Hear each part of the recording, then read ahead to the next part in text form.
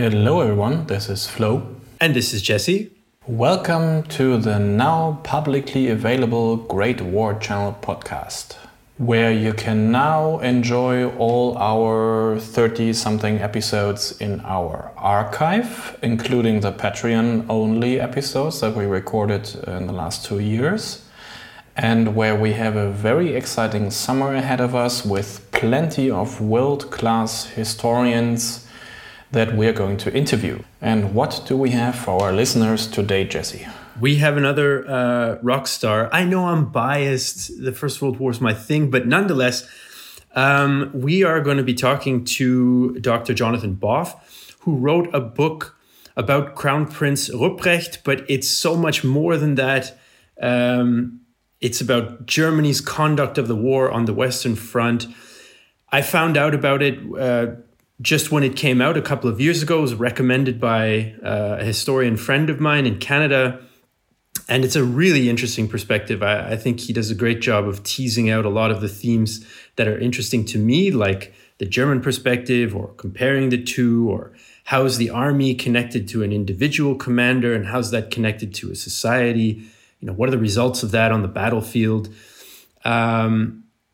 These are pretty cool things, right? What do the Germans think about stuff that we kind of already know what the British think about a particular battle? Or so, yeah, this to me was a great read. I've used it again for other projects we've done in the meantime, just recently, for example. So I was quite excited to talk to him. Yeah, and I think all you out there in internet land will enjoy this interview very much. The book is called Haig's Enemy. It's a very successful book. It has won numerous awards, has been translated into multiple languages, and we are very happy and also a bit proud that Dr. Boff has agreed to be interviewed by us. Some of the questions that we ask are from our Patreons, and this is something that we will do continue in the future, that we will ask our Patreons if they have any questions for the experts that we interview. So if you wanna, support our project in general, and if you wanna ask world-renowned historians personal questions about their research topics, you can always do so on Patreon. So your support would be very much appreciated. And now, without further ado, here's the interview with Dr. Boff. So I'm very happy to be joined today on the podcast by Dr. Jonathan Boff, who's a senior lecturer in modern history at the University of Birmingham, and important for our purposes today, also the author of the book Haig's Enemy, Crownprince Rupprecht and Germany's War on the Western Front. So Dr. Boff, thank you very much for joining us today. It's a great pleasure to be here. Thank you very much indeed. All right, so we've got a few questions here. Some of them are from our viewers as well. But let's start off general. What drew you to Crown Prince Rupprecht, and why did you get interested in that particular topic, that angle? Well, two things came together at pretty much the same time. The big thing, if you like, was that I felt pretty strongly that certainly the Anglo-Saxon historiography of the First World War is written very much from a British Commonwealth perspective. There's not an awful lot about the enemy. Indeed, there are many books you could read about the British Army on the Western Front and not even be aware that there were any Germans or any French anywhere near. And so I was looking for a project that would give me a chance to look at the war from both sides of the barbed wire, if you like, and to try and try and help people understand that this was, after all, a war. There were two sides to it. It was a dynamic process that was going on. And at the same time, I was just finishing up a previous book, which had been about the last 100 days of the First World War. And as I was doing research for that, as you will know, the best place to do research, one of the best places to do research into the German army, because of the destruction of the federal records in Potsdam in the closing in 1945, is in the local state military records, and particularly the Munich military records of the Bavarian army. And I was doing research there because Crown Prince Rupprecht was the commander of the forces that the British troops I was primarily writing about were fighting against. And while I was going through some of the records there, I found in one of those sort of random files you come across in archives sometimes, which is what makes my job fun.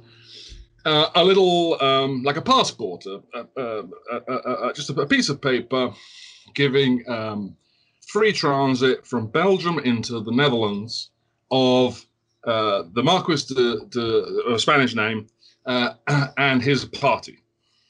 And this was dated, I think, 9th of November, 1918. And I thought, this is a funny thing to find in the Bavarian military archives. Why are they here? And when I sort of dug around a little bit more, I found out that it was the Spanish Marquis was actually the Spanish ambassador to Belgium.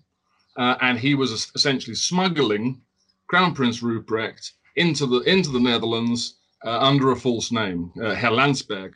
To get him out of Belgium and keep him away from the Bolsheviks who were taking over the German military at the time. The Netherlands at the time, as you will know, were neutral. So he was safe there from the Allies and hopefully safe from the German soldiers too. And I thought, well, that's quite an interesting story. Here is this general, proud scion of one of the oldest royal families in Europe, major prop of the imperial regime in Germany before 1914, Crown Prince of Bavaria, and yet he's having to sneak away into overseas disguised as a chauffeur. What happened between those 2 points? How does a field marshal in the German army end up on the run in Holland? And I thought that sort of that story looked like it had the potential to be an interesting story to tell, and that was why I went off and started doing a lot more research on Rupprecht himself. And luckily, and I'm afraid sometimes you just have to be lucky, particularly if you're not good. It turned out that his military career was going to enable me to do what I started off by saying in terms of showing the German side of the story of the First World War on the Western Front the whole way through from beginning to end. So the two things came together in a rather beautiful way. Yeah, I mean, I think that's actually what I like the most about the book. I have a very strong similar feeling about the English language historiography that's always bugged me, even in Canada, where we have another national language. But I suppose Rupprecht himself was asking some of the same questions as you as he was on his way to Holland. How did I get from point A to point B? As far as the title of the book is concerned, we had a viewer who's wondering about the choice of title, because the book is clearly centered around Rupprecht and his context on the Western Front, but Haig is the first name in the title. Yeah. Well, I'm not going to lie to you. Of course, there's a bit of marketing involved in this. Sure. It's aimed at a British audience. In Britain, everyone knows who Douglas Haig is. No one would know who Crown Prince Rupprecht was. So that's been a long time. I and the publisher spent a long time talking about titles backwards and forwards and so on and so forth, and eventually thought that this was the best we could come up with. Anyway. By the way, of course, it had absolutely zero traction in the United States because they don't know who Douglas Haig is either. But that was my silly mistake. Should have thought about that. I can imagine, yeah. Yeah. But to be honest, what else could, if one had called it The General or something like that, it would have been so general that it's very hard to tell really what it was all going to be about. But it's not just marketing, to be fair, I don't think. There is a correspondence here between these two men in the sense that from October 1914 through to November 1918, so all bar the last 3 months, the first 3 months of the war, Rupprecht was fighting against the British. He was the main German commander in the British in the sector opposite the British the whole way through. That British sector got bigger, of course, as the war went on. To begin with, there were many more French than British, but nonetheless, he was, if you like, a sort of consistent factor. The supreme commanders changed, Moltke to Falkenhayn to Ludendorff and Hindenburg, The individual army commanders changed, of course, underneath Rupprecht, but he was, if you like, a constant, and he was there the whole time. And I thought I didn't want to. I wouldn't pretend, and you can't pretend, that there was any kind of personal rivalry between Douglas Haig and Crownprince Rupprecht. I think I did count it up. I think in Rupprecht's diary, and one of the reasons he's interesting is because he left a very voluminous diary. So the sources are good, and lots of good letters. In his diary, he does mention Douglas Haig, but only 3 times in 3 years. And he spells his name wrong twice. Just it's only a 4-letter name. It's not that difficult to spell, right? And Douglas Haig only mentions Rupprecht once or twice in his diaries as well. The kind of propaganda, if you like, that particularly during the Second World War, British propaganda loved pitting Montgomery against Rommel and pretending that there was some kind of personal rivalry between these two men, which both of them played up to a little bit, to be fair. That kind of dynamic didn't exist in the First World War. Indeed, both Rupprecht and Haig, I am quite sure, would have thought it was rather vulgar and a bit beneath them to engage in that kind of theatrics. So there was no personal rivalry, but as a matter of fact, they were both doing the same job on opposite sides of the of no man's land. Therefore, I thought, and Haig has been, frankly, obsessively pored over his career by a variety of really good historians, and so there's a very good base of information about what that kind of job looks like on the British side and what Haig did and didn't do in the course of the war. And so this is, if you like, trying to redress the balance a little bit, because the same is not true on the German side. The German historians don't write this kind of history on the whole, or have tended not to. And again, so there are good biographies of Ludendorff and of Hindenburg and of some of these people, of Falkenhayn, but the next level down tends to get overlooked. So I thought that was another gap that I could fill. So just to emphasize once again to our viewers that this book goes beyond biography. It's not just about Rupprecht himself or his development or his ideas alone. It's in a context, and one of the parts of that context that you point out is that you write that Rupprecht's career lets us kind of challenge some of the preconceptions about the First World War and even about modernity as an idea. So give us a little, for those of us who haven't read the book yet out there, the listeners, give us a little hint. What are some of these preconceptions that you can challenge by Rupprecht's story? Sure. Well, I think, again, and this comes back, and thank you for picking up on the fact that it's more than a biography, because it is supposed to be using the biography as a gateway into these broader themes. That's very much what I was trying to achieve. I think some of the preconceptions that you see again in the Anglo sphere about the First World War, I've hinted at a little bit already. Number one, that the British are sort of exceptional in the way that they operate during this war, and particularly in the way that they learn how to get better at fighting modern warfare. So you don't get any sense that the British had allies. And of course, the British were the junior partner in the coalition in France, not the senior partner for most of the time. So I wanted to try and so one of the things I wanted to point out was how, from a German perspective, Britain was not the number one enemy. At least not military, not on the battlefield. On the battlefield, the number one enemy was the French. And that was who they were more scared of, and that's who they spent more time worrying about how to defeat than the British. Politically, different story, actually, and obviously at sea, completely different story again. But in terms of the problem that was facing the soldiers, it was primarily seen as a French problem, not a British problem. So that's one, perhaps.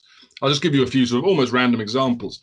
A second one would be, I think most of us, intuitively, when we think about the First World War, we think about two lines of men stuck in muddy trenches for 4 months for 4 years, not going anywhere and not moving anywhere. It looks like a very static, stalemated situation. And of course, in a sense, it was. But it was a stalemate born of a very intense dynamic process of measure and countermeasure, where it just so happened that no one had yet got to the point, at least not until 1918, where they were able to break that stalemate. It wasn't that everyone was just sitting there waiting for something to happen, which I think is a sense that one can sometimes, or actually the sense that one gets from a lot of the literature is that everyone was just sitting there waiting to die. And that, I think, would be a third preconception that I would want to sort of push against. That's obviously not where most people were coming from most of the time. And then when it comes, so that leads on to an assumption, perhaps, that the soldiers of the First World War were victims, that they were on the receiving end, if you like, of industrial, technological changes, political changes, which took away their agency, meant they were completely passive in this process. Well, again, that's not the way they felt about themselves, and that's not what they were trying to achieve. They thought they were doing something worthwhile and were doing it in a worthwhile manner. And when it comes to sort of modernity more broadly, well, I mean, academic historians tie themselves in the most appalling knots about what modernity means. And whether it means anything at all, and if it does, how we can analyze it, and so on. And so I don't sort of want to get into that, but I think it is kind of fair to say that in some sort of general sense, most of us feel that over the last 100 years or so, the world has changed, and it's changed a lot, and it's changed quickly, and it might even be changing quicker every decade than the previous one. Maybe I'm not so sure about that, but anyway, that's the perception. And so one of the issues of history, and this is particularly true of German history, but also of British history as well. So one of the issues that throws up is, to what extent were the problems of Germany in the first half of the 20th century caused by an inability to adapt to the modern world in which it was starting to find itself? And if sadly, as it is, the problem of German history in the first half of the 20th century is the problem of European history in the first half of the 20th century, and arguably a lot of world history in the first half of the 20th century, then that seems to me to be a pretty urgent question to have a look at if you want to understand the 20th century. And so the capacity of the German institutions and German society to respond to all, of course, a whole world of things changing, but the military is a particularly narrow focused, a case study, if you like, of a subset of that change that one can study in a relatively closed off environment, if you like, the battlefield, seemed to me to be a useful exercise to try and pursue. And that kind of leads me into our next question, which is, on this general topic of German society and its particular characteristics and so on, you talk about how some of the weaknesses of the army reflect some of those characteristics of broader German society. And I thought that was a really interesting way of going about it. But I can imagine that's a bit of a slippery argument to make stick. So how did you go about it, and what are some examples of that? Well, I mean, I think the quick answer is that I chickened out of going too far down that road, because it could take you into the depths of German history. Exactly. I mean, I'd be like some of these German historians that write these sort of 3,000-page books and things like that. I haven't got time or energy to do that. But I think, so to come back to the question, but it does seem to me there are some themes that I could bring out that mainly that people have brought out in other work, and there were several or perhaps three strands to this. The first is that the war, that it's certainly very easy, and particularly easy for non-Germans, to forget what a young country Germany was in 1914, 1918. Within the lifetime of most of the people that were alive, Germany had not been a single country. Rupprecht was born in 1869, so 2 years before the formation of Germany himself, and everyone in power, more or less, was of that generation or a little bit older. And what had happened, I think, was that a lot of the religious divides, a lot of the regional divides, a lot of the class divisions within German society, some of which were caused by industrialization, some of which were predated the formation of the empire in 1871. Largely under Bismarck, Bismarck had largely managed to, well, in some cases exacerbated them, but nonetheless he'd managed to suppress them. And he had managed to form a single country out of this very diverse, very disparate country. Now, you live there, you know this much better than I do. But English people don't see this. They think Germans are Germans. They don't understand the difference between Hamburg and Munich on almost every level of culture and society, and that's in the modern world, right? So how much less must they understand about it 100 years ago? So what you see, I think, with the First World War, or one of the factors in the First World War, is the bubbling up of all these suppressed divisions between different religions, between different classes, between different regions, back up and into becoming live problems, which then burst out in various forms in the November Revolution in 1918 and subsequent events over the next few years as Weimar tries to stabilize itself. And that sort of leads into, I suppose, a second issue, which is the institutions that exist to tie this country together. The army is a particularly interesting one because, as you will know, as your listeners will know, before 1914, or rather in peacetime, individual German states still maintained their own armies, although they were run on lines. They were all aligned with the Prussian system of doing things, and the Kaiser was designated as the supreme overlord in the event of war. So when war was broke out in 1914, the army, if you like, overnight became an imperial institution. But it still had these regional problems, and there's nowhere was that clearer than with the Bavarians.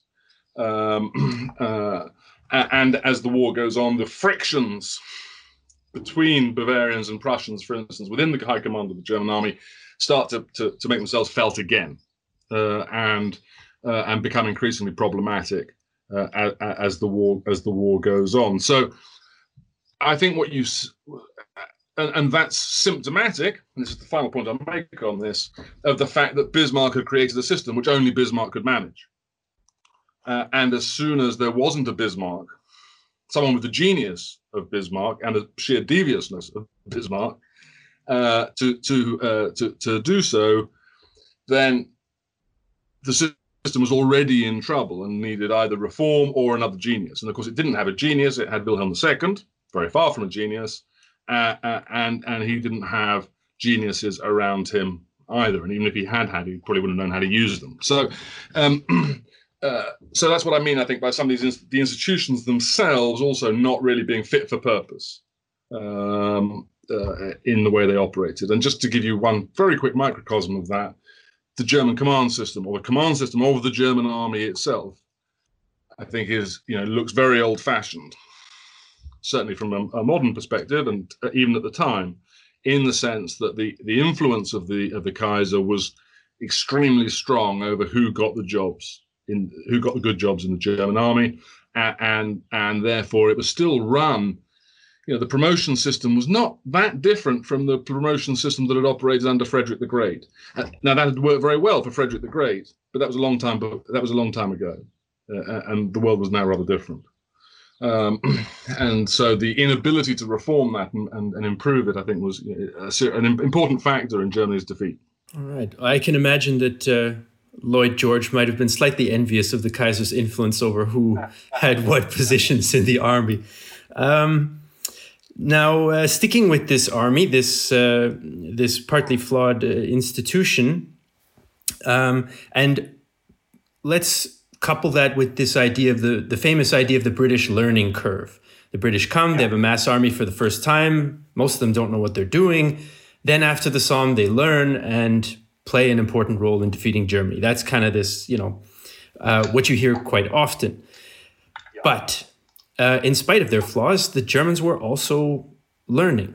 But you emphasize, in contrast to the British learning curve, the deterioration of the performance of the German army. So how did that deterioration end up outweighing the German learning curve and ending in their defeat? Well, the way I see this is, I think your characterization of the British Army is absolutely correct. So the small professional BAF that goes to war in 1914 is destroyed, to all intents and purposes, in the course of 1914. The very few survivors are then spread very thinly across this huge volunteer force, and it takes them a long time to learn how to fight this kind of war again. The Germans are starting from a much higher base. This is, after all, the war for which they have prepared for 50 years. And although, of course, there are bits of it that surprise them in 1914 and 1915, I think they have a better system and a better overall grasp of what is likely to be required at the beginning of the war. Indeed, the whole military, I would argue, is set up to win a quick war, not to fight the kind of long war that they get dragged into. Now, there are two ways at looking at what goes next. If you believe Ludendorff and a lot of the German generals from their memoirs between the wars, the problem is that the level of German casualties in the first 2 years of the war, particularly in 1916, is so high that this fantastic German Continental Army has been, again, largely destroyed and turned into a citizen militia, which is not as technically skilled and not as motivated as the army of the first half of the war, and that most of the problems of the second half of the war can be put down to that. All those problems that you can't blame on the civilians on the home front anyway. A second way of looking at it is just to say, well, when the British are starting from a very low base, their pace of the slope of their learning curve, if you like, is very steep. The Germans are starting from a higher base and are not so good at learning and adapting on the game. And at some point, those two curves are going to intersect, and that's largely, I think, what happens. So the Germans, you're absolutely right. They do learn. They do get better at certain aspects, but they also aren't learning fast enough. And particularly in 1918, the Allies, I think, and a large part of this is the material superiority and the manpower superiority of the Allies.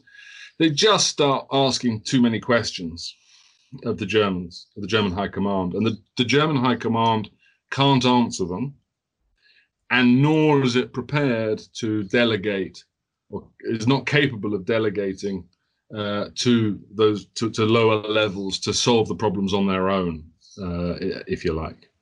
And as a result, it's the brain of the German army, if you like, goes catatonic, and no longer functions, and therefore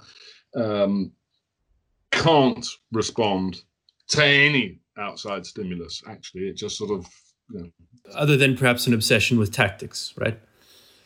Right, that's right. They try to they know that they know how to solve tactical problems, and therefore they go out looking for tactical problems to solve, rather than actually stepping back and saying, right, what are the real problems that we're facing here? I mean, I'm not going to lie to you. A large part of this, when I was writing this book and thinking about it, a large part of me was thinking about the Americans and the British in Iraq and Afghanistan, and the ability of both those militaries to innovate while they were fighting. And I was doing a lot of work with both militaries over the last 10 years or so about these kind of questions. And it struck me that there were some similarities, and that, you know, you could argue for as long as you like about whether you should have patrol houses scattered in villages throughout Afghanistan, or have big central bases with guys going off in helicopters to where they were needed when they were needed. But neither of those really identified the real problem, which was that the Afghans didn't want them there, and that it wasn't a war that was winnable militarily. And so I suppose at the back of my mind, I was thinking that the British and the Americans were making some of the same mistakes as Ludendorff and co. had made in 1618. Wow, that's quite an interesting little bit of context behind the book. I'll have to reread it now with that in mind. Yes, perhaps for the last question here, one that, again, this idea of perspective that particularly appealed to me. You mentioned that some of the battles that, you know, the British consider very significant, and there's been a lot written about them and so on. Of course, I guess I'm thinking of maybe Neuve-Chapelle and these kinds of things. The Germans, they don't really register them in the same way. They're at best a footnote, I would say. And can you give maybe one or two examples of that difference in perspective, and maybe why? I think Neuve-Chapelle is a very good one. It's a very small scale operation compared with the kind of battles that the Germans and the French have been fighting up until that point. There are other battles in 1915 that would certainly fit into the same category. Festubert, for instance, very well known in Britain. Well, relatively well known in Britain, not known at all in Germany, because it's a disaster. You know, from the German perspective, it's all over in about an hour. The British come out of the trench, they all get shot down, and the Germans go home and have their tea. You know, and that's it. There's nothing to talk about. But I think a more interesting example is the Battle of Loos, which you can read accounts of the Battle of Loos in the autumn of 1915 and think this is this massive British offensive. And it was the biggest battle that the British Army had fought up until then anyway. But it's only one tiny part of an immense French offensive. It really is, the diversion to the diversionary effort, actually, in overall Allied terms. And again, so from the German point of view, it's kind of, well, we lost this mining village. The British captured this mining village in Belgium, but we can get it back anytime in France. We can get it back anytime we like. What's the fuss all about? We've got we've got two big battles going on against the French. And the final example I will give you, because I think it's more interesting, and I think it gets to the point of one of the themes that's run through our conversation about Anglocentrism, is the first day of the Battle of Ypres, the third Battle of Ypres, I should say, on the 31st of July, 1917. Now, from a British perspective, this is a long-awaited and huge offensive. And it's relatively successful, but it's all over in a day, because the weather breaks, and then, as we know, you get stuck into a 3-month-long slugfest through the Flanders mud, which does turn into, the Germans call it a Riesenring. It's a giant wrestling match.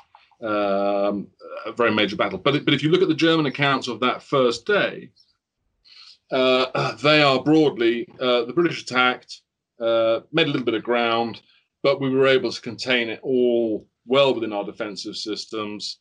The local troops were perfectly capable of handling the situation, and with their own reserves, didn't need to send them any more troops or anything like that. Pretty good day's work from a German defensive perspective. So it shows a very different perspectives, I think, of these things. Now, okay, the Germans didn't know that the British and the French were going to carry on hammering away for another 4 months at that point, and so it didn't have that kind of the same level of significance for them, perhaps, as it had for the British who'd been planning it for months.